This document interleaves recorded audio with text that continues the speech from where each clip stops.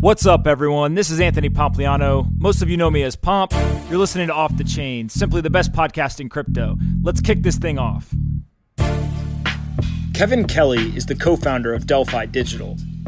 In this conversation, we touch on the macro economy, whether he thinks a recession is coming, where people should be watching out for, the current pension crisis in the United States, dethroning the king dollar, where DeFi plays into all of this, and whether an ETF is on the horizon or not. I really enjoyed this conversation, and I hope you do as well. Skirt, skirt! Want to know who has the best URL? Crypto.com. That's right, Crypto.com. They're a crypto platform with one goal, motherfucking mass adoption. That's why we're all here. We're trying to get crypto in every wallet. Crypto.com is helping people do that through buying, earning, lending, and card payment. Everything you could want at Crypto.com. Go help your boy out. Tell him Pomp sent you. Download the app or visit Crypto.com. Pomp's got you, always. Ever wanted to get into mining and didn't know how? Don't worry, your boy Pomp's got you. Everybody got some electricity and Wi-Fi. All you got to do is go to COINMINE.com. You buy a CoinMine. It's like an Xbox or a PlayStation that helps you turn your electricity into Bitcoin. That's right.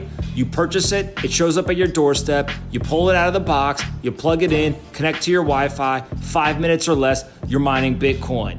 All you have to do is control it from the mobile app they provide, and then you receive over-the-air updates that add new coins and new features on a consistent basis. Kind of like how Tesla does over-the-air updates and updates the car software. Just you're updating your coin mine. Consumer mining made easy. That's right. Go to CoinMine.com, tell them Pomp sent you, and thank me later.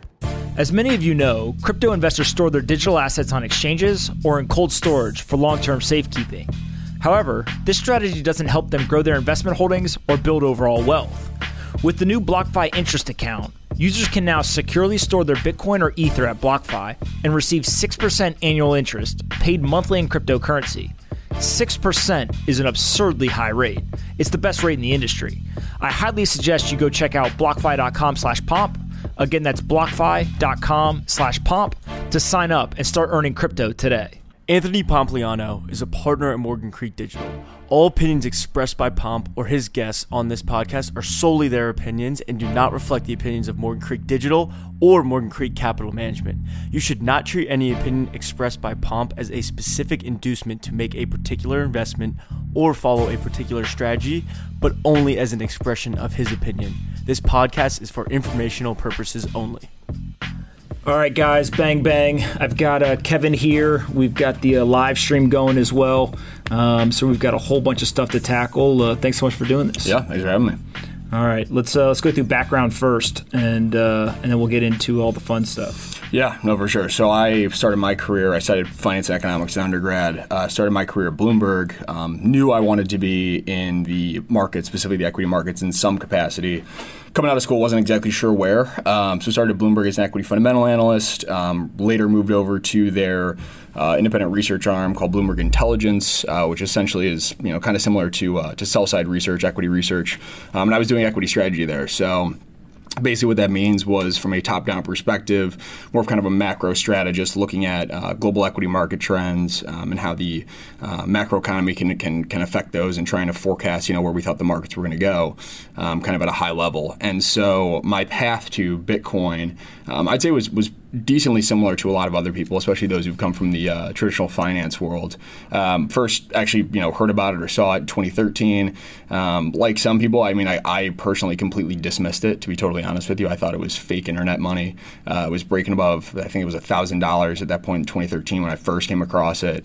And I completely dismissed it, did none of my own due diligence, none of my own homework, and just kind of listened to what some of the financial pundits said, and then kind of came back around to it in 2016, really early 2017. What fascinated me at first was just that this thing was still around, right? That people were still talking about it. People were becoming increasingly more bullish on it and what its potential long-term valuation proposition was. And so that's when I really started to kind of do my own homework and figure out exactly what this was. And that, I guess you could say, is the moment when I fell down the proverbial crypto rabbit hole. And it's kind of been off at the races ever since, to be honest. So you were not working at a crypto company when you came across crypto. What was the? You're at Bloomberg, right? Yes, I was. What was the general sentiment inside of Bloomberg in 2016? Yeah, so 2016, it was still, largely kind of flying under the radar. It really didn't get on, I guess you'd say, the radar of a lot of our strategists or research analysts until 2017. Really, when you really started to see that run up, right? So probably summer of 2017. A few of my partners now at Delphi and I were actually trading some of this stuff, starting to actually invest capital into it. Again, continuing to get further and further down the rabbit hole of these different protocols and tokens and structures and things of that nature. And it was kind of funny that the run up was a lot of fun, obviously, for anybody who was a part of it. But it was interesting because we actually had a lot of our kind of like senior analysts that would look over at our desks, and we wouldn't be trading all day, but obviously there were certain points where Bitcoin would fluctuate 10-15% in a single day. And I remember one time the S&P was down, I think, probably 1.5%, 150 bips. And my job as an equity strategist is basically to figure out why that's happening and if we think that trend will persist. And I remember just thinking in my head, I was almost becoming jaded to traditional market volatility because you'd see something like Bitcoin or some of these other altcoins that were, ripping sometimes 60, 70, 100% a day. So it was a really interesting kind of dynamic. But when I left to start a crypto company, a research company with my partners, the response was largely positive, I would say. They were positive. It was positive in that we were going out to do our own thing. We were kind of, being entrepreneurial.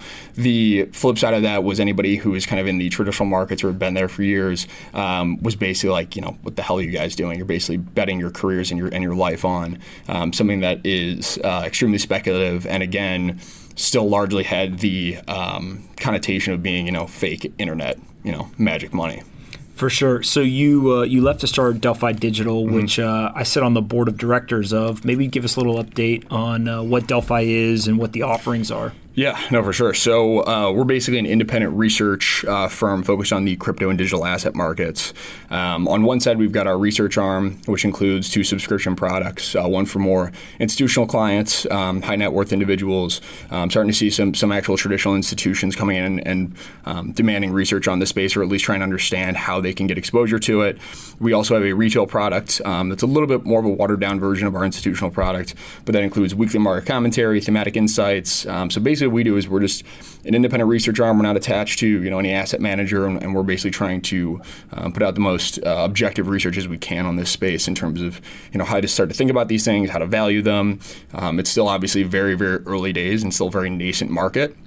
So we actually love that aspect because we're able to help kind of pioneer some of these valuation techniques, but also there's a lot of really good information and people that we've been able to connect with that are doing some really, really interesting things in terms of the valuation side of this. And we also incorporate a lot of, which I'm sure we'll get into in this conversation, a lot of the kind of global macro landscape and backdrop into our outlook for specifically Bitcoin, but crypto at large.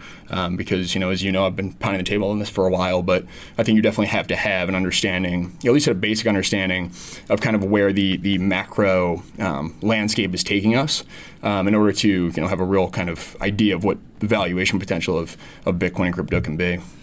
So let's start with the macro economy. Just give us an overview of where you think we are across different markets. Yeah, so it's really interesting when you look out on the surface, things don't appear to be that bad, right? You've got stock markets that are, pretty much within striking distance of all-time highs. Where it starts to get really kind of dicey is when you look beneath the surface and you see, a slowing or deteriorating global growth outlook. And a lot of that's driven by, trade wars and this kind of move more towards protectionism, especially with the debates going on with U.S. and China. You've got now $17+ trillion in negative yielding debt, which again, if you were, even 10 years ago, but 50 years ago, that's just unimaginable to a lot of people. So we can talk about kind of how we got there and what the outlook is for that part of the market. And you've just had this kind of gradual shift out the risk curve for a lot of people, right? Because you're no longer getting that type of yield or potential return or return potential from some of these asset classes. So where I think we're going to start to get pretty dicey, and you're starting to see this show up in monetary policy. You had the European Central Bank this week, the ECB, coming out, not only cutting their deposit rate by 10 basis points, but the big kind of bazooka that they had that they were debuting was that they're going to revamp quantitative easing, right? So essentially, that money printing process and trying to stimulate an economy that is simply just struggling to get growth, struggling to get inflation off the ground. The FOMC meeting next week for the Fed is the September meeting, and they're largely expected to kind of follow the same central bank, race to the bottom in terms of more rate cuts, potentially restarting an asset purchase program. And so again, a lot of this plays into our long-term valuation, proposition for Bitcoin, because if you have this broad-based currency devaluation, you have to understand what it gets devalued against, right? And that's going to be these kind of real hard, scarce assets, and obviously Bitcoin, fits right into that narrative. For sure. So let's start on the macro economy. You said a bunch of stuff there, but one of the things that I think is top of mind is this idea of quantitative easing becoming, kind of the new normal, if you will.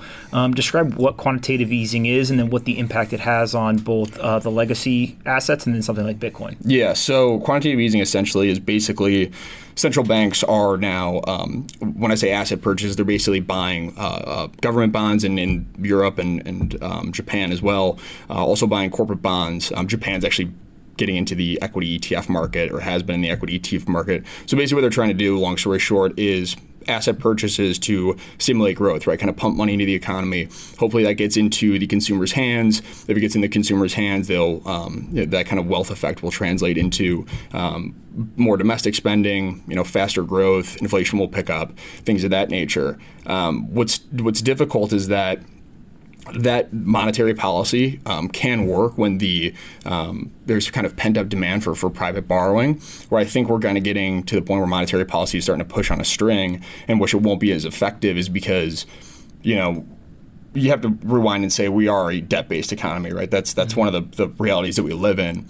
And so when times are good, that's not necessarily a bad thing, right? Debt's not necessarily a bad thing, depending on what you use it for. And so when times are good, companies are borrowing, people are borrowing, and they're putting that towards productive assets or productive investments. That's how you can really spur economic growth, and the cycle kind of repeats, right?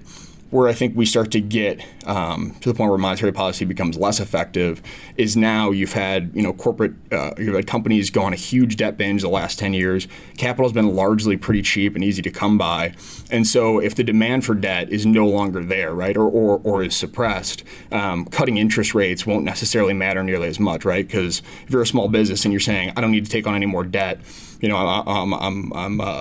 good for now. If I cut rates from, let's say, 2% to 1%, it doesn't really necessarily matter, right? Because you're not in the capacity, you're not looking to add on to that debt or that exposure.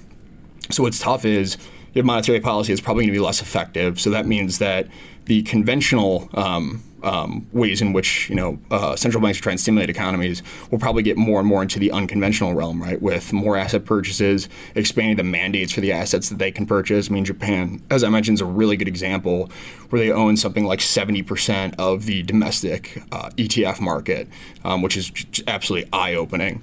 And when you think about how they unwind that balance sheet, right, how they actually sell those assets, if times and growth does improve, I mean, there's no real easy way to do that. But long story short, how that has an effect on asset prices is a lot of that money from quantitative easing throughout this cycle ended up staying or getting trapped in the financial system, right? So it wasn't necessarily like the Fed or the ECB or anybody was pumping money into the system and it was going directly into consumers' hands, which we would consider something called like helicopter money, which is now a new proposal that's going to be on the table, I think, in this next kind of easing cycle, because you want to be able to directly influence, right, the consumer's behavior. And literally putting money in somebody's pocket is probably one of the best ways to do that. It certainly has inflationary effects and potential, but now this whole kind of shift towards more dovish monetary policies is definitely one that we think is going to continue, and it's one of the reasons why you've seen not only Bitcoin run up this year, but also gold. Right, I think there's a lot of similarities between the short-term drivers of gold and Bitcoin as well.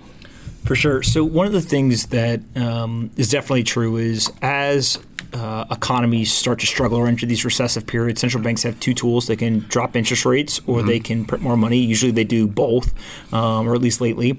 I think that we're starting to see that is the plan here as well. But that leads to this third idea, right, which is the modern monetary theory, which you alluded to a little bit with the kind of this helicopter money. Maybe explain what modern monetary theory is and kind of how that fits into the equation. Yeah, so at a basic level, and one of the, I'll get into why I think it actually does have a lot of merit, at least in the short term, but over the long term, I think can potentially run into some issues. It basically, what it says is that the government can essentially print as much money as it wants because it pays back, its debts in that currency, right? So hypothetically, we have $22+ trillion in national debt here in the U.S. What's to stop the U.S. government from coming out and basically just printing that money and repaying those debts, right? And that's a very, very kind of watered down, simplified version of it, where I think that theory has a little bit of merit in the short term, is that's kind of essentially what we're starting to do too, right? You see the fiscal deficit continues to increase, the budget deficit continues to increase. You've got these fiscal stimulus plans with corporate tax cuts and no real way to kind of finance those. So these deficits and this national debt continues to grow, and it can continue to grow, almost indefinitely because the U.S. is the U.S. dollar is a global reserve currency, right? And there's a lot of benefits that come with doing that. We can basically finance, our expenditure indefinitely. But where I think that does eventually hit a crossroads is that a lot of our debt is also internationally financed, which means that there's a lot of foreign holders of U.S. treasuries, for example. And so as soon as, and you're starting to actually see this play out with China and Russia, and you had Mark Carney, for example, the BOE, Bank of England president, coming out in one of his recent speeches talking about the potential for, not a Libra currency, but a Libra-like currency, right? That's more of kind of a non-sovereign, digital currency for the world. This move away from the U.S. dollar, if that trend continues and people lose confidence in the fact that the U.S. can repay that debt, that's where I think we run into issues with this whole MMT theory, because we are dependent on foreign buyers of treasuries to kind of help us.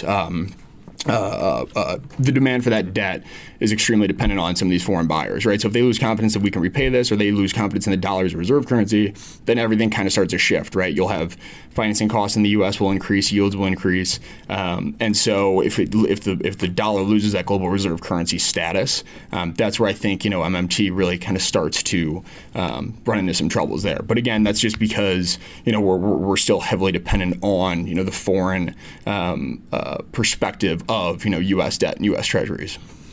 For sure. So one of the things that to me a lot of this is predicated on is there being some sort of recession or drawdown in the economy from growth, GDP, et cetera. What are you looking at from data point standpoint that could be kind of the alert system, right, or kind of give us an early warning sign that a recession was coming, and then where do you personally think we are in terms of a potential recession occurring? Yeah, no, great question. So one of the all I do is great questions on this podcast. Just set people up. No, one of the things that not only I look at, but a lot of the market looks at is the yield curves, right? So you had a U.S. Yield curve inversion, basically meaning that short-term yields on shorter-term debt were above yields on longer-term debt.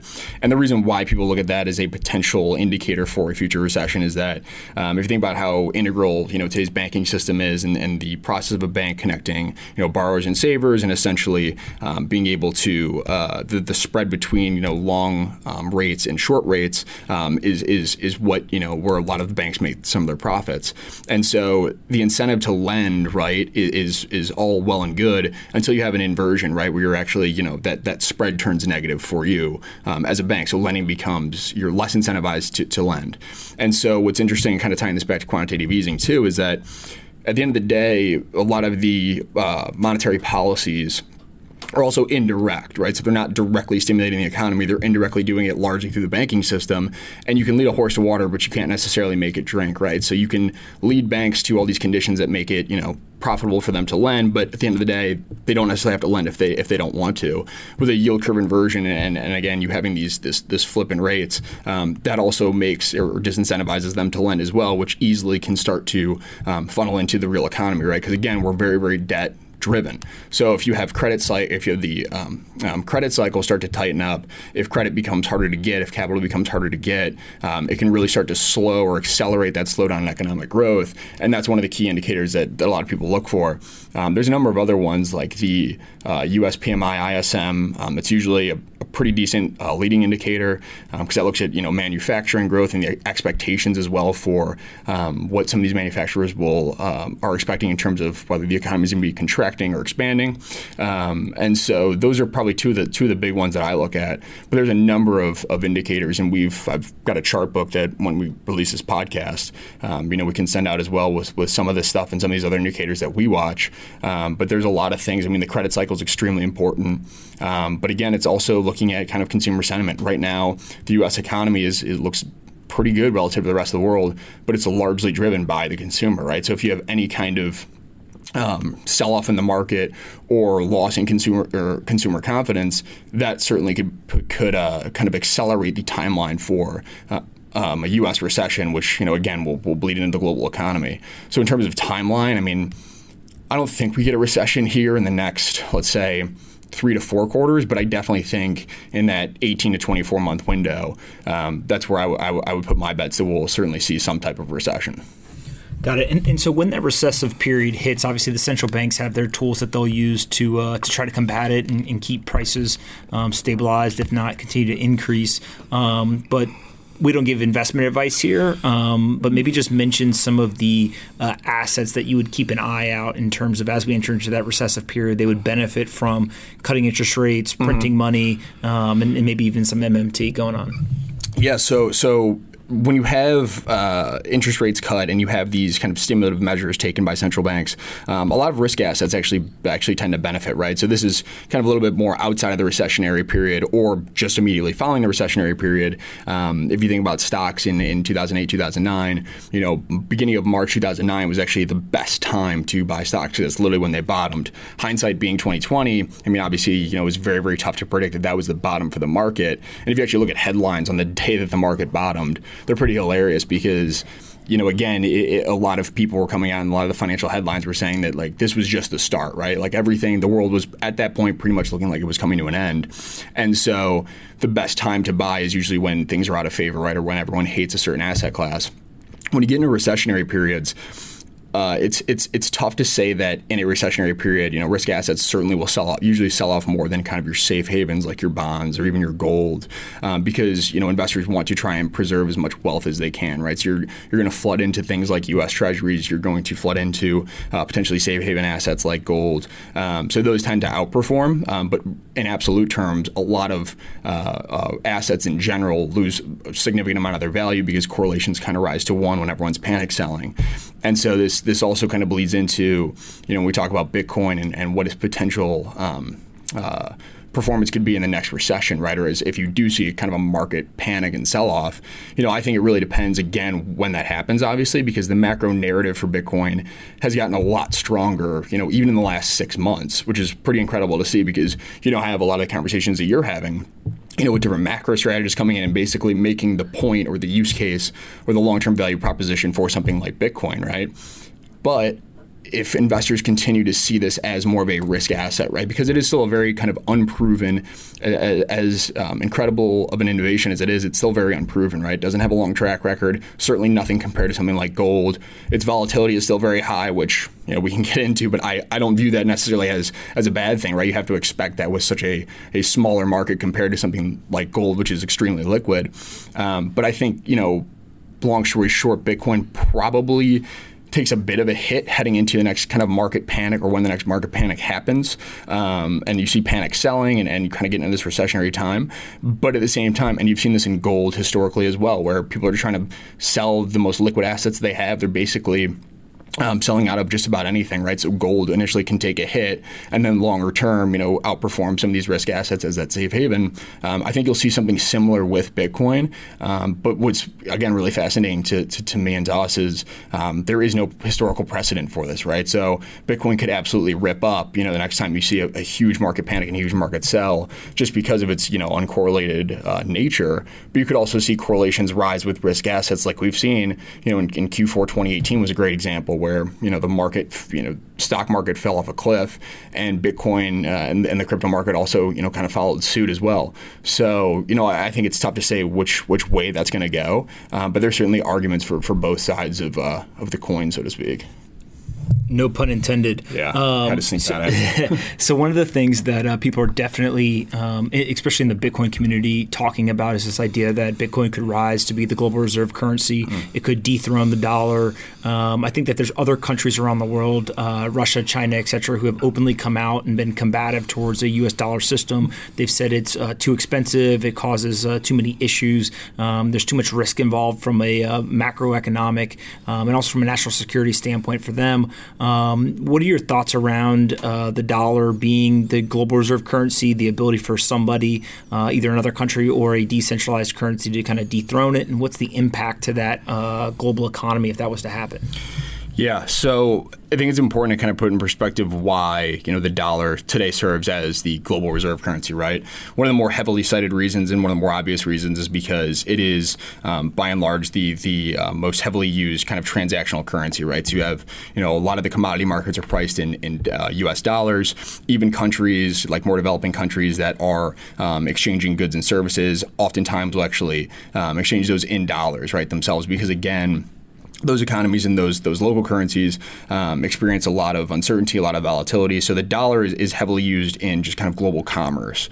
The other reason and why I think it's going to be to dethrone the dollar, it's going to take a little bit longer than most people think, is because the network effect that, bring this back to the treasury market, the network effect that U.S. treasuries have as a global reserve asset, right? So when you think about global reserves and FX reserves for these central banks, it's not literally like they're holding, just let's call it hundreds of billions of dollars in cash and U.S. dollars just sitting in a vault. They actually hold, U.S. treasuries and things they can earn, some type of yield on, or at least some type of yield up until, 12 months ago. And so I think the network effect of the U.S. Treasury market, because it is one of the most liquid markets on the planet, is going to keep the U.S. dollar at least in reserve currency status for the foreseeable future, because what is going to be your replacement, right? Bitcoin, again, long term could certainly, and we think could certainly, challenge it as a alternative global, digital reserve asset for sure. But I think the path to, we'll call it adoption there, or the path to central banks actually, allocating or starting to accumulate this, I think is going to be a lot longer, because, again, what is going to replace, U.S. treasuries or the dollar as that global reserve asset when you have structural issues going on with, let's say, the euro, you have Brexit with the pound, you've got the Chinese yuan, that's starting to become more and more of a player and dominant player in the global FX markets. But at the same time, there's a lot of risk there, and there's a lot of tension there, obviously, with the U.S.-China trade tensions and this, move more towards protectionism. So I think, longer term, potentially you could actually get something that's more like what Mark Carney proposed, like a Libra type, non-sovereign currency that a lot of these countries move more towards initially. Bitcoin long term, again, certainly has that value proposition to be an alternative global reserve asset.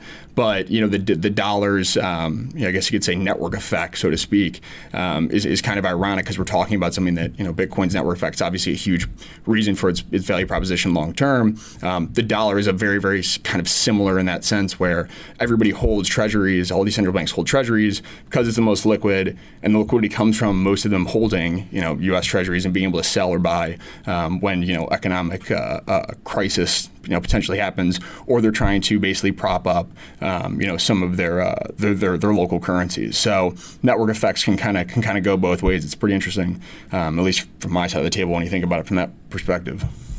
So part of this is definitely that there are traditional fiat currencies. Then there is Bitcoin as a decentralized or non-sovereign currency. Is there a hybrid between the two, right? Do we see some of these countries who say, look, I understand that digital currencies are going to be a thing. I see the value proposition for the end user.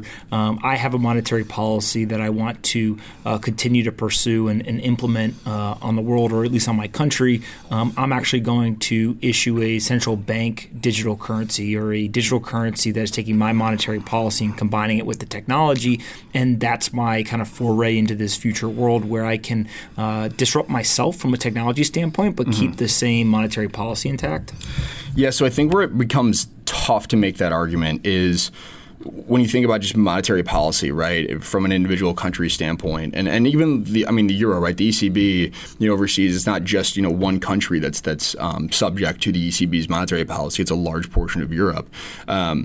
I think where it gets pretty tough to have some type of hybrid is because you're almost surrendering, your independent or your objectivity, more so independence for your country's monetary policy if you go into some type of hybrid structure. I do think there will be a place for, and I continue to use Libra because it's just kind of the most, it's the easiest example. It's one that's actually been proposed, but a kind of non-sovereign collection of different fiat currencies, mainly so the stable ones like the euro, the dollar. I think there will be some type of hybrid digital currency that plays out, whether it's Facebook's Libra or whether it's something else that comes to market. I definitely think there's a lot of potential for that. And central bank digital currencies in general, I think that's just the way in which these markets are going to move. They're still going to be denominated in fiat, right? So creating China's central bank digital currency, if you create a digital version of the yuan, which largely a lot of it, today, a lot of fiat money today is digital anyway, there's a lot of potential efficiencies that could be realized. There's a lot of questions about surveillance as well, but at the end of the day, it's still subject to that monetary policy of whatever the country is that's issuing it, right? So I think you're going to see a broad-based move to central bank digital currencies, but I don't necessarily think that they'll forfeit their independence for their monetary policies through some type of hybrid structure, because again, that's kind of how monetary policy has developed, over time, is to be not only independent but flexible enough so that when something happens, whether times are good or times are bad, monetary policy can adjust. And you've seen a lot of problems even in Europe with the countries that use the euro because the ECB basically has to take into account all these different countries, right, that have different current economic situations going on, right? Some are operating in surpluses, some in deficits, some are really struggling to, get economic growth going. Some are probably a little bit better off. So you have to kind of balance those. And you've seen a number of different examples where even something like a euro has proved the use case potentially for, more independent, country-dependent monetary policies. So I think a hybrid structure would be certainly interesting and something to look into, but I don't think it would necessarily, take off.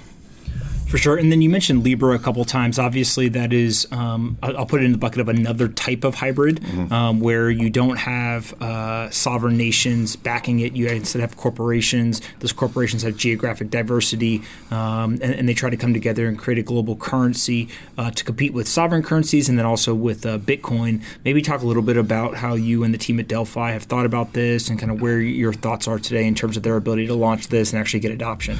Yeah, I think it's kind of interesting too. If anybody else came out and if Facebook's name was not attached with Libra, I think the conversation would honestly be drastically different. The fact that it was under the Facebook name, obviously they've incurred a ton of scrutiny, over the last few years with data privacy issues and all of that. I think just by nature they kind of put themselves in a hole by having it attached to Facebook. But the idea of Libra, right? Which again, if you go through and you read that white paper, there's really only a handful of currencies that are out there that meet the criteria that they've laid out, right? It has to be extremely liquid. It has to be part of countries that are developed and relatively stable. So you're not going to see a ton of emerging market currencies get put in there. So when you think about, again, the reserve assets or the reserve currencies of the world today, the dollar, euro, the yen, specifically the dollar as well, one of the other criteria was that, in order for the Libra Association, which again, if you're a token holder in the Libra Association, you've actually got rights to the interest on these reserve assets. Tying it back to negative yielding debt, the U.S. dollar is one of the only currencies or deposits where you would actually put a lot of those reserve assets because you've got negative yields elsewhere in Europe and certainly in Japan as well, right? So I think that type of structure is certainly very interesting. It's also interesting that U.S. regulators have kind of been on the forefront of the scrutiny behind Libra when, if we're talking about the threat to the dollar as a global reserve currency, Libra is actually one of the things that potentially could help it because, it is probably the most attractive reserve asset to put into that basket just based on the different incentives that have been built into Libra. But I certainly think that whether it's Facebook or somebody else, that type of structure will get done. I think it won't really hit mainstream adoption until you have some type of central bank involvement, as potentially unfortunate as that is. I don't think governments are going to I don't think governments are going to really surrender, their ability to try and at least attempt to control monetary policy and attempt to control their currencies to somebody like a Facebook or Libra. I don't think it certainly serves as a huge threat to fiat currencies because, again, it's literally made up of them. But I do think that how that plays into Bitcoin too, with Libra and Calibra, the wallet itself, right? If you're actually able to use something like Libra and then transact or hold digital assets, like Bitcoin, I definitely think it could accelerate the adoption of this space and the usage of crypto assets and digital assets in general. But I don't think necessarily that, again, Libra, the way in which it's been designed, I don't necessarily think that it'll get off the ground without some type of regulator stepping in and really kind of, I don't want to say hand-holding, but having some type of, influence on its launch and kind of how it gets to market. For sure. And so if Libra is probably not a great competitor, the central bank digital currencies are okay. Bitcoin obviously is a very, very strong competitor, and then you've got the fiat currencies. At what point does the Federal Reserve and central banks just say, look, we have to hedge, and so let's go buy Bitcoin and put it on our balance sheets? Is there specific moments or data points and inflection points that you're like, look, these are the things that I would watch out for that to happen? Or do you think it's some much more of like a policy decision and it's less affected by data or things that are happening in the global economy? Yeah, it's a great question, and there's no real... All I do is great questions. Yeah, I gotta stop giving you props for those. Skirt. Want to know who has the best URL? Crypto.com. That's right, Crypto.com. They're a crypto platform with one goal: mass adoption. That's why we're all here. We're trying to get crypto in every wallet. Crypto.com is helping people do that through buying, earning, lending, and card payment. Everything you could want at Crypto.com. Go help your boy out. Tell him Pomp sent you. Download the app or visit Crypto.com. Pomp's got you, always. Ever wanted to get into mining and didn't know how? Don't worry, your boy Pomp's got you. Everybody got some electricity and Wi-Fi. All you got to do is go to COINMINE.com. You buy a CoinMine. It's like an Xbox or a PlayStation that helps you turn your electricity into Bitcoin. That's right. You purchase it, it shows up at your doorstep, you pull it out of the box, you plug it in, connect to your Wi-Fi, 5 minutes or less, you're mining Bitcoin.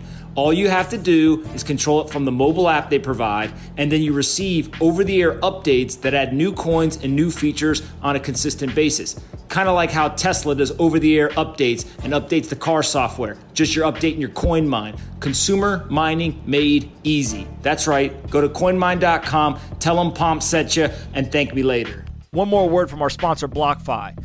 Their new interest account allows you to securely deposit your Bitcoin or Ether at BlockFi and receive 6% annual interest paid monthly in cryptocurrency.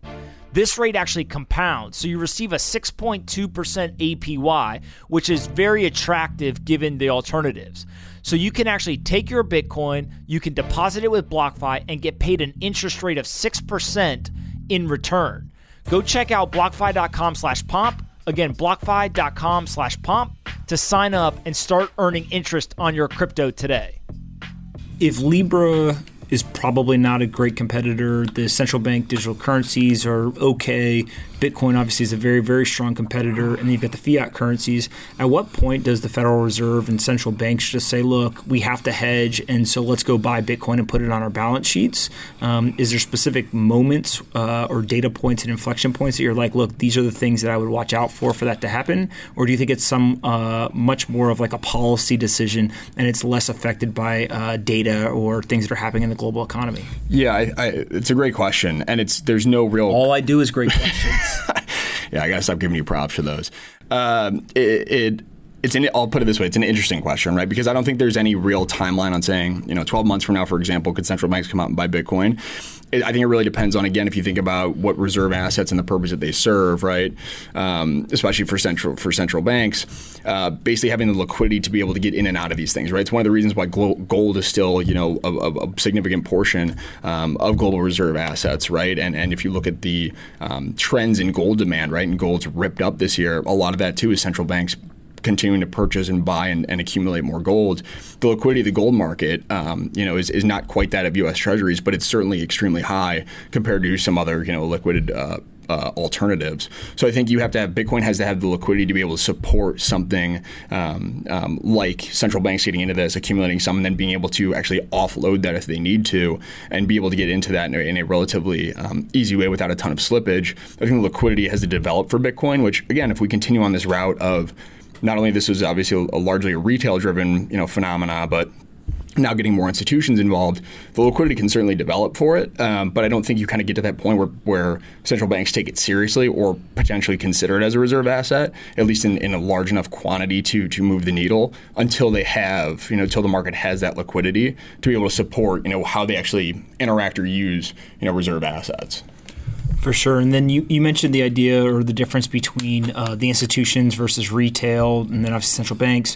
One of the things that a lot of people are looking for in the Bitcoin industry is the ETF. So there's tons and tons of talk about the ETF. There's been a number of proposals or applications. There's two still being considered, both Bitwise and then the Van Eck ETF applications. What's the thoughts there in terms of how viable are those? What's the likelihood that they get passed? And would it have a major impact on price and adoption of Bitcoin? Yeah. So I think longer term, and by longer term, I mean, let's call it 3 to 5 years. I definitely think you're going to have, some form of a Bitcoin ETF approved. Whether that happens in the next, 6 months or not is obviously, definitely up for debate. I think there's still some things that regulators are concerned about, especially the SEC, in terms of potential price manipulation kind of on these spot exchanges. I do think, and this is one of the things that, we're kind of digging into now, and the potential effects of something like BACK coming into the market, where again, you're not as reliant on these spot exchanges for the actual Bitcoin price quotes. If you could tie, an ETF to that type of pricing source, I definitely think that could potentially accelerate the potential approval of a Bitcoin-backed ETF.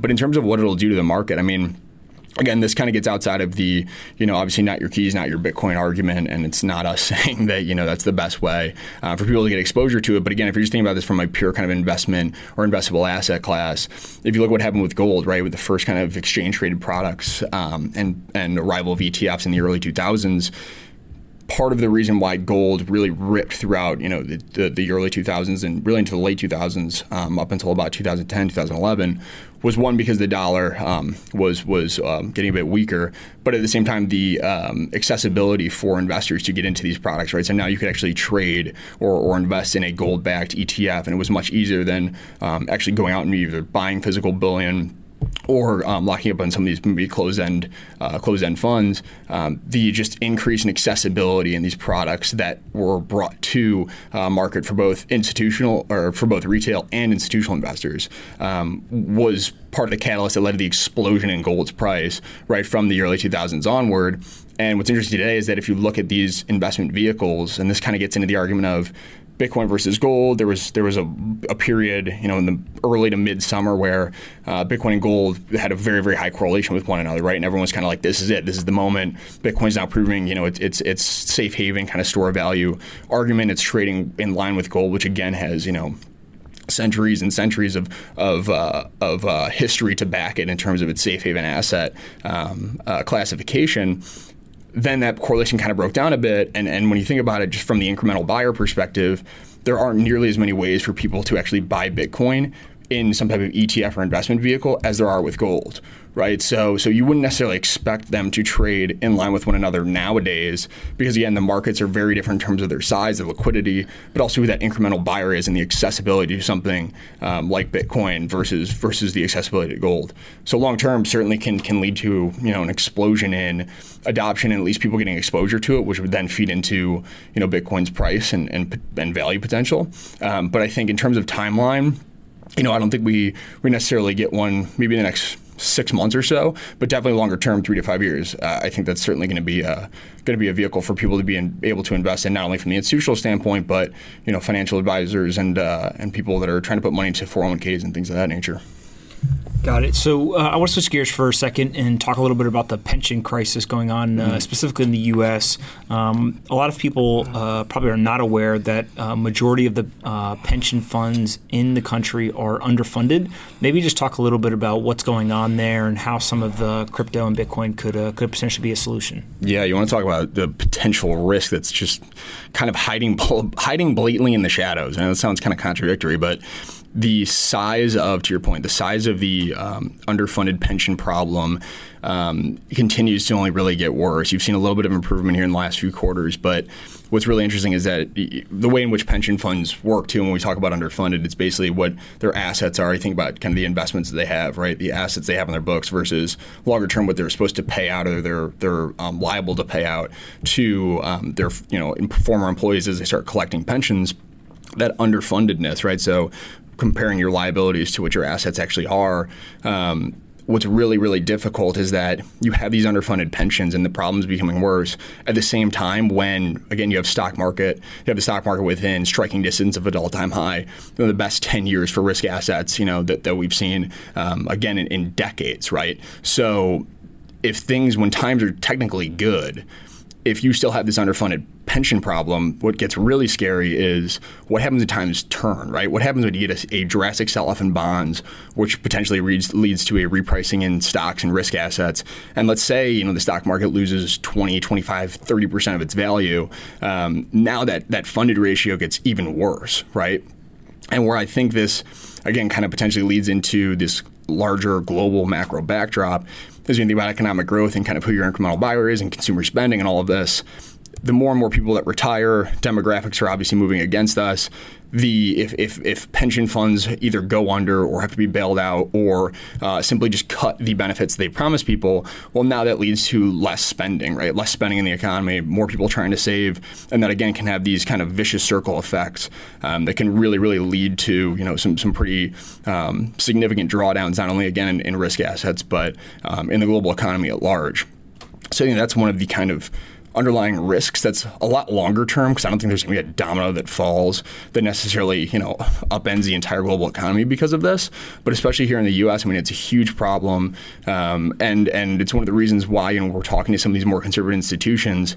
Again, we'll never say to sell everything and put all your eggs in the crypto or Bitcoin basket. But when you think about the asymmetric return opportunity of something like Bitcoin compared to the outlook for traditional asset classes, that asymmetric opportunity becomes extremely compelling when you finally can convince people that the next 10 years are probably not going to be nearly as lucrative as the last 10.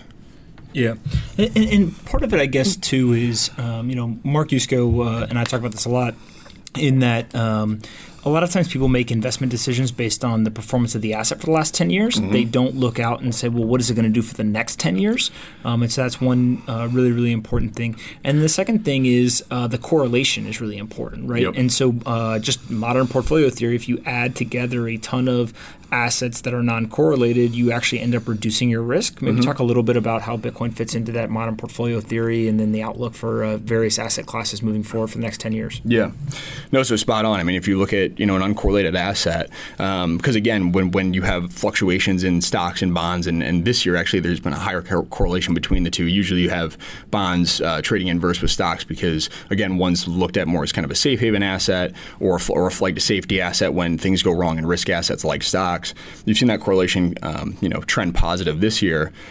But to your point, the uncorrelated nature of Bitcoin actually allows you to reduce the overall portfolio risk itself, right? So the uncorrelated non-sovereign asset is certainly probably one of the strongest arguments for including it in a portfolio today. Again, just based on that asymmetric return profile and the fact that there are certain periods where historically, if you look over long time periods, Bitcoin largely uncorrelated to any asset, whether it's stocks, bonds, even gold or other commodities. But it also has times in which, over the short term, it trades at a high correlation with stocks, for example, in that Q4 2018 sell-off. Then, beginning to middle of this summer, it traded much more in line with gold, while stocks were selling off and had a negative correlation to stocks. So the fact that it is and is proving itself to be a largely uncorrelated asset certainly makes a strong argument for portfolio inclusion. In terms of the outlook for traditional asset classes now, and we've got data to support this.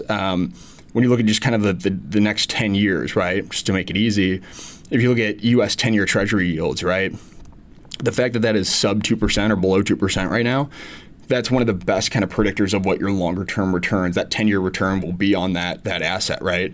So let's say you're getting, we'll call it 2, maybe 3% on treasuries over the next 10 years. You look at stocks, right, which there are certainly pockets of the market that are still, I would argue, a bit undervalued. But by and large, especially when we look at price to sales ratios, a large part of the stock market is overvalued.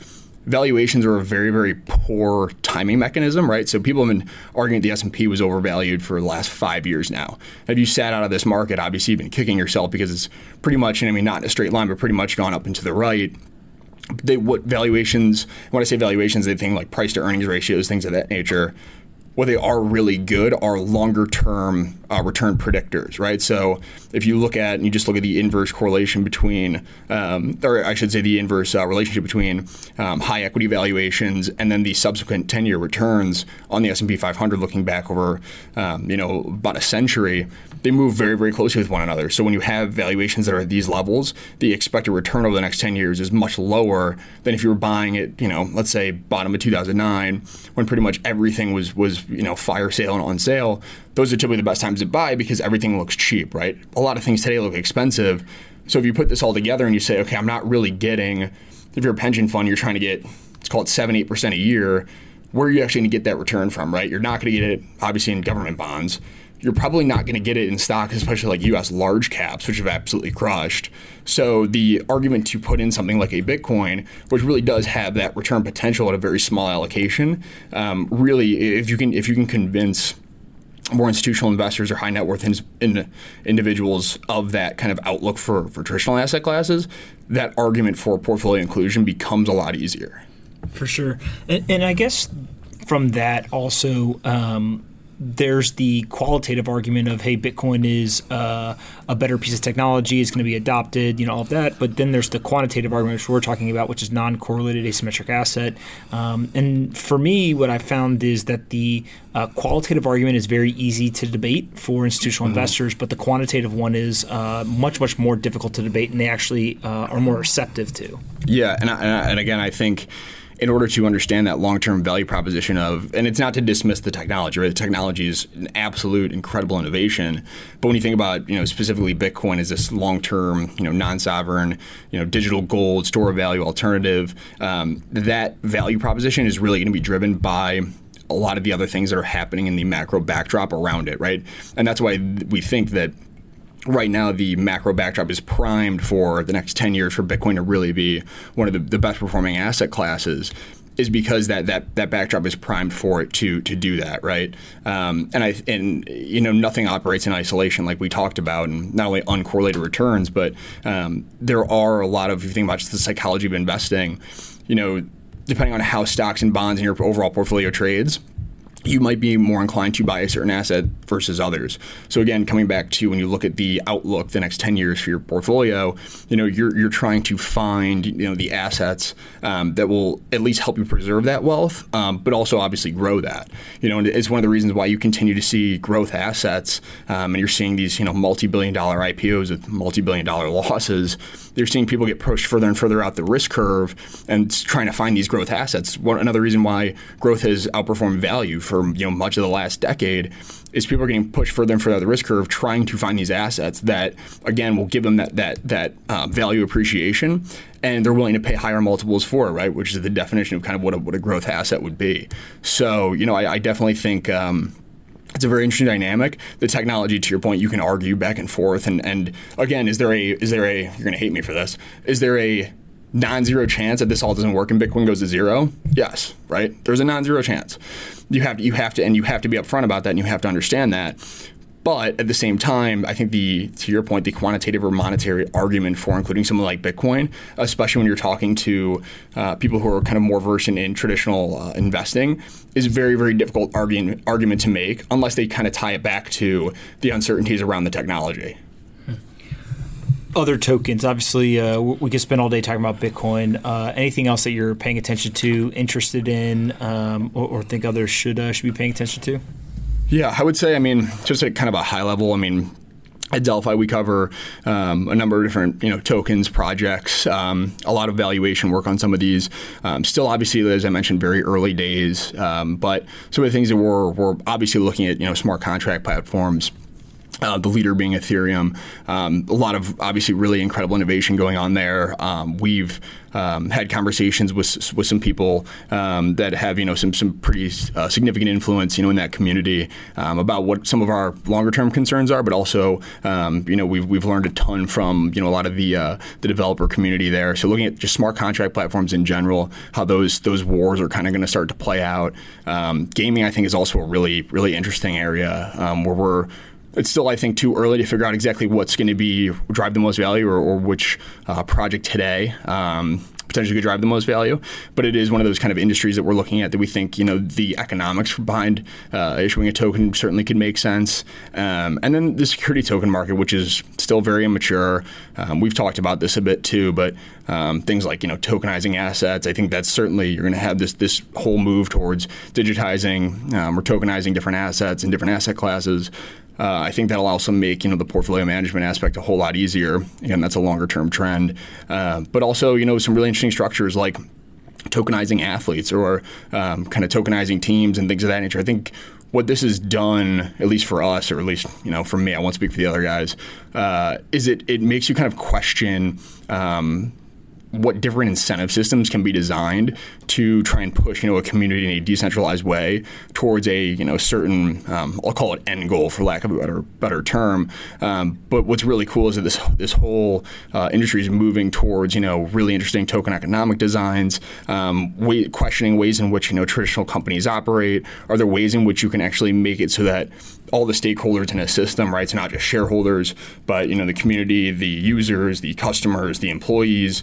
How can you design these types of systems that everyone kind of benefits? I think that's one of the really kind of cool aspects of crypto and the entire community is that by and large, yes, there's a lot of polarization that goes on, especially if you're in kind of the Bitcoin versus Ethereum camp. But at the same time, there's a lot of people that are out there that are continue to just kind of push the bill, continue to innovate, and continue to put out some really great content and question, what today's crypto economic landscape looks like, what different token structures could be, and that's certainly one of the reasons why we've not only gotten into this industry but plan on staying in this industry for a long time is just the innovation and the I would say the level of talent and intellect is pretty incredible.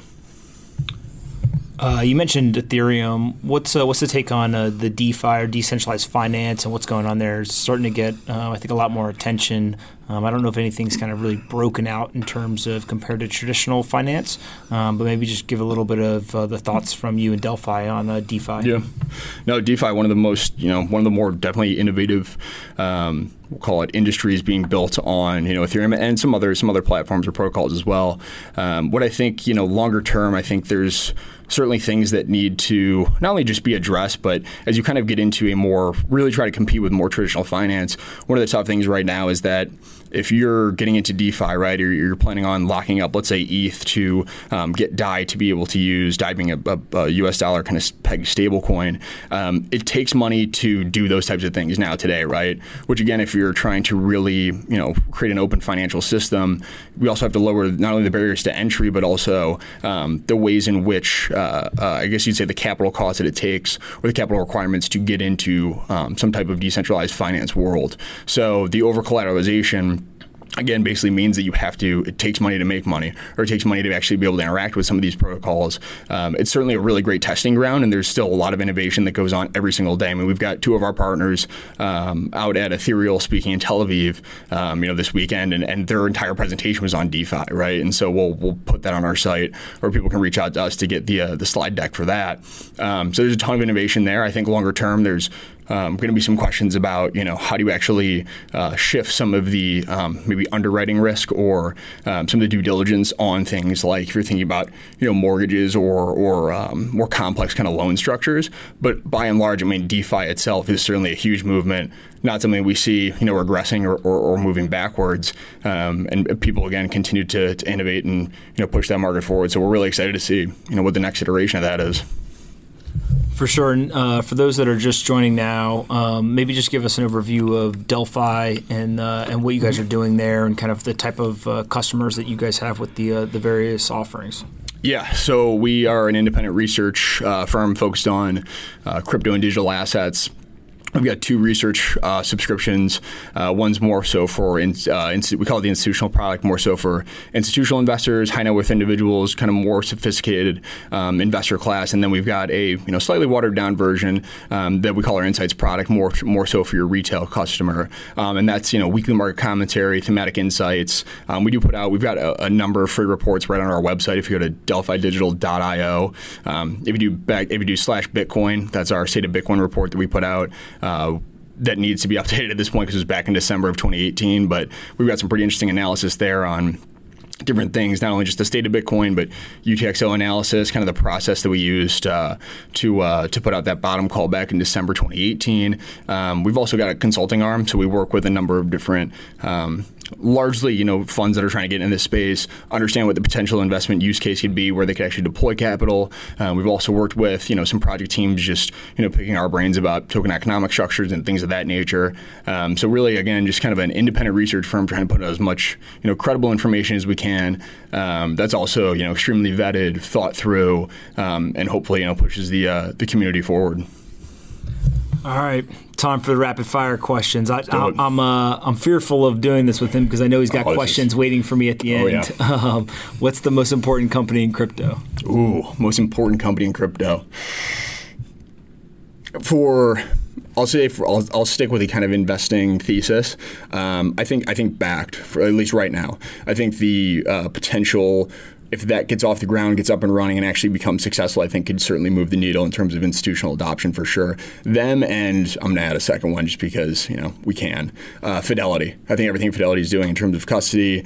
Again, we've been waiting a long time for a trusted custody provider to come into the ecosystem. Not to say that there aren't a ton of great custody solutions that already existed, but again, if you're thinking about institutions and people kind of putting real capital to work in this space, they needed some type of State Street or Fidelity to really come in and a name brand that they trusted. So I'd say between those two, I definitely think that they're going to be some of the more important companies for sure. What's the one regulation you would change or improve if you could? Accredited investor rules, I think, and this, I could probably talk all day about this. More so from the fact that I think that the arbitrary limitations on people to, again, if you're worth $1 million or you have an income of $200,000 a year, I think it's for 2 or 3 consecutive years, whatever it may be. The fact that that's kind of the standard for your let's call it your investing intelligence level to be able to get into some of these riskier asset classes like private equity, like venture capital. I just think those are arbitrary, and I think it should be moved more towards you either have that system in place, and then you add on the people that are really interested and committed to learning about the risks and opportunities within just investing in different asset classes, having some type of, whether it's test or kind of comprehensive course that people can go through that kind of stamps them as an accredited investor, even if they don't have the capital requirements to meet those rules. What is your most controversial thought in Bitcoin or crypto? Most controversial thought in crypto or Bitcoin?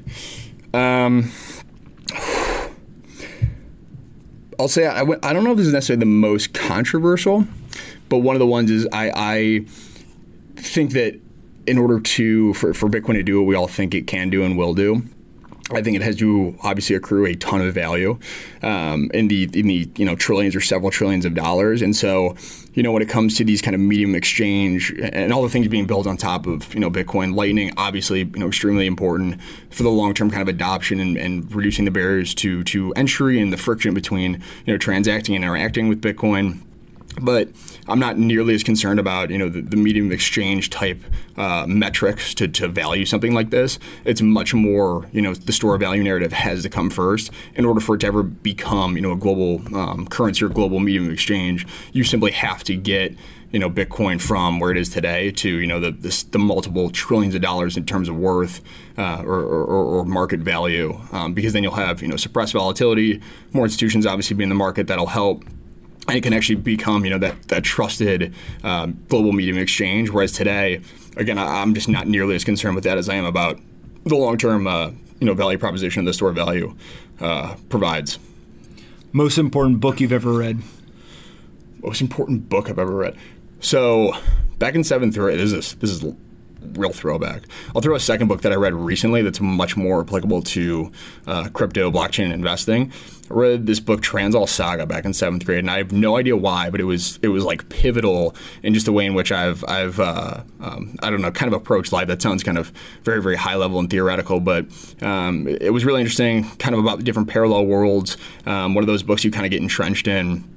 I'll never forget, I read that probably 3 or 4 times throughout middle school and high school, just because I kept going back to it because it was that good. The one that I would say is much more applicable to today, and actually goes back to our conversation about central bank digital currencies and things of that nature.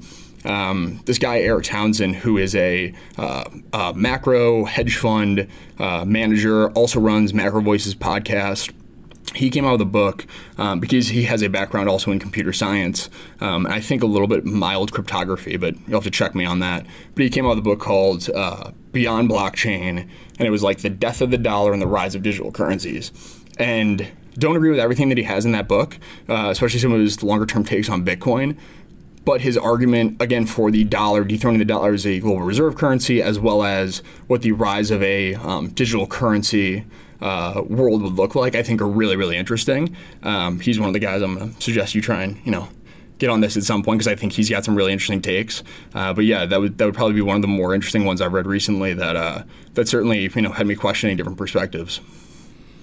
Aliens, real, not real? Knew this was coming at some point. I would say, yeah, aliens, depending on how you want to define them. I think extraterrestrial life, to some degree, yes.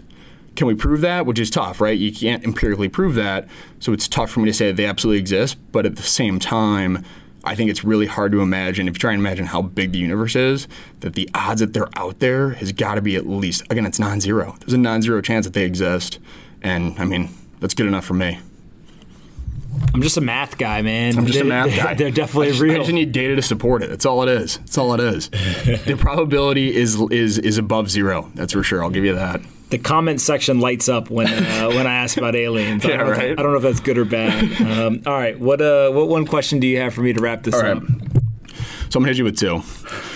The first one, the second one's going to be much more important. The first one is, obviously you create an incredible brand for yourself. You're constantly traveling. It's hilarious. I mean, you're sending us things at 3:30 in the morning, and just so happens you're in Tokyo, and we thought you were still sitting here in Midtown. How do you find balance, just in general balance between what you're doing, the work you're doing, and the rest of, I won't say necessarily a social life, but just having balance, being able to eat enough sleep, eating correctly, like those types of things obviously are extremely important. How do you, find balance in your life? Yeah, it's a great question. I'm laughing because it's probably the question I get the most often. Is it really? I'll not on the podcast, but just a lot of people ask, and they don't want others to know that they're asking, but they ask. One thing that so I'll give an example. So today is Sunday. I got to the office at 8 a.m. and I recorded 5 episodes for the second podcast that I started called Letters from Wall Street. So it's 5 annual letters to shareholders from CEOs of Fortune 500 companies. And then I've recorded 2 other podcast episodes for Off the Chain, and this is the 3rd one. And I think a lot of people would be like, wow, why are you going into the office on a Sunday and doing all this work, et cetera? And what they don't realize is, like, I'm having fun. I'm enjoying it, right? And what I mean by that is I would read those annual letters anyways. So I created a way for me to read them and share them with people because it's something I enjoy doing. Like it's almost like quote unquote downtime for me. And then in terms of the podcast episodes, I think I found a potential investment opportunity earlier today, right? And so it's a great way for me to meet people. It's a great way for me to just continue to build a network and understand how different people are thinking about the industry, et cetera. So I think that there's some people who look at it like it's work. Some people like myself who just look at it as more as enjoyable. Frankly, I look forward to doing this. So that definitely helps. When it comes to sleeping and eating, I used to be a 4 to 6 hour sleeper. I am now much more of a 7 to 8 hour sleeper. And my girlfriend Paulina really has pushed me on that. And I'm at the point where I can definitely tell if I didn't get enough sleep. And so once you get to that point, you realize how important sleep is. So I just become much more efficient with my time. And then something that a lot of people actually don't know about me, I don't think I've ever even talked about on the podcast, is that I'm super interested in longevity. And so part of longevity is what you eat and what you put into your body. And so I probably know too much about that stuff. And so it just comes down to, eating and drinking the things that are generally good for you. I'm not perfect. I had a can of Coke earlier, right? It's not going to kill me, but it's probably not the healthiest thing. And so it's more all about just moderation when it comes to eating and making sure that you're eating. And then from a sleep perspective, it's prioritization, right? If I said to you, what's the most important thing you do all day? If one of the top 3 things is getting 8 hours of sleep, then you'll prioritize it and you'll get 8 hours of sleep. And so I think that's just the way to look at it, is you kind of do the things that are important to you. And so if being healthy is important, then you've got to prioritize it and make it one of those things. Yeah. No, I'm totally spot on. I mean, it's funny you say that. When we first started Delphi too, I was very much in that 4 to 6 hour sleep camp. And I mean, honestly, in a pretty short period of time, it's not very sustainable, right? So you find yourself, it's noon and you're exhausted and you're, potentially making bad decisions or whatever, or what have you. And speaking of healthy, my second question, which is arguably more curious to hear about, if you had to give up Bitcoin or McDonald's for the rest of your life, which would you choose and why? Man, so my You're gonna upset somebody here. My one crux or weakness is I just love McDonald's, man. I love a McChicken sandwich with some fries and a McFlurry. I don't know why people can hate on it. They can tell me it's unhealthy, but it hasn't killed me yet. Moderation. Yeah, just moderation. I don't eat it all the time. Actually, Sunday nights, I usually take Paulina to McDonald's in Times Square for a little date, which I think is more enjoyable for me than her, but that's okay. And so I would definitely give up the McDonald's, though. I truly, look, it sounds almost ridiculous to say this because I think a lot of people don't understand how much I mean it, but to me, Bitcoin can have a bigger impact on changing the wealth inequality gap than all philanthropy combined, right? And the reason why I say that is it fixes the one structural issue, which is inflation, that causes for this drastic wealth divide to occur. And so for me, it's a thing where it has nothing to do with my personal financial gain. It has nothing to do with, what we're able to do from an investing standpoint, et cetera. I just wake up every day and I'm super excited and frankly kind of run to work to work on this stuff because I say to myself, look in the United States, 50% of people can't come up with $400 for an emergency bill. And so if you've got something that could potentially save or help over 150 million people by simply changing the structural design of money, the thing that we all interact with, that's pretty incredible and frankly pretty lucky to be able to work on something like that. And so, I love McDonald's. I love those McChickens and McFlurries, but Bitcoin would definitely be staying and McDonald's would be hitting the road. Just kiss that McDonald's sponsorship goodbye, man. There it went. Absolutely. All right, man. Listen, I really appreciate you doing this. Where can people find more about Delphi and sign up if they're interested in any of the reports? Yeah, so I appreciate you having me. This has been awesome. So you can find us at delphidigital.io. You can find, we also have a Twitter, Delphi_digital. You can find me at Kevin_Kelly_Roman numeral 2. Kevin Kelly II, not Kevin Kelly Jr. for no reason at all. And you can follow all of our partners are on Twitter, LinkedIn, things of that nature. So I'd say if anyone's curious about our research or just wants to, have a conversation about crypto, feel free to, reach out to us, shoot us an email, drop us a DM on Twitter, whatever it may be. We're always looking to engage with people in the community. Absolutely. Thanks so much. Hey everyone, Pomp here. If you like this episode of Off the Chain and want to help us take crypto to the top of the Apple, Spotify, and other podcast charts, please do us a favor and rate, review, and subscribe. To review, simply go to the Off the Chain homepage, scroll down until you see the 5 blank stars. Taking 15 seconds to fill those stars in and leave a quick review goes a long way in helping us take the entire crypto ecosystem to the top of the charts. I appreciate you listening and see you next time on Off the Chain.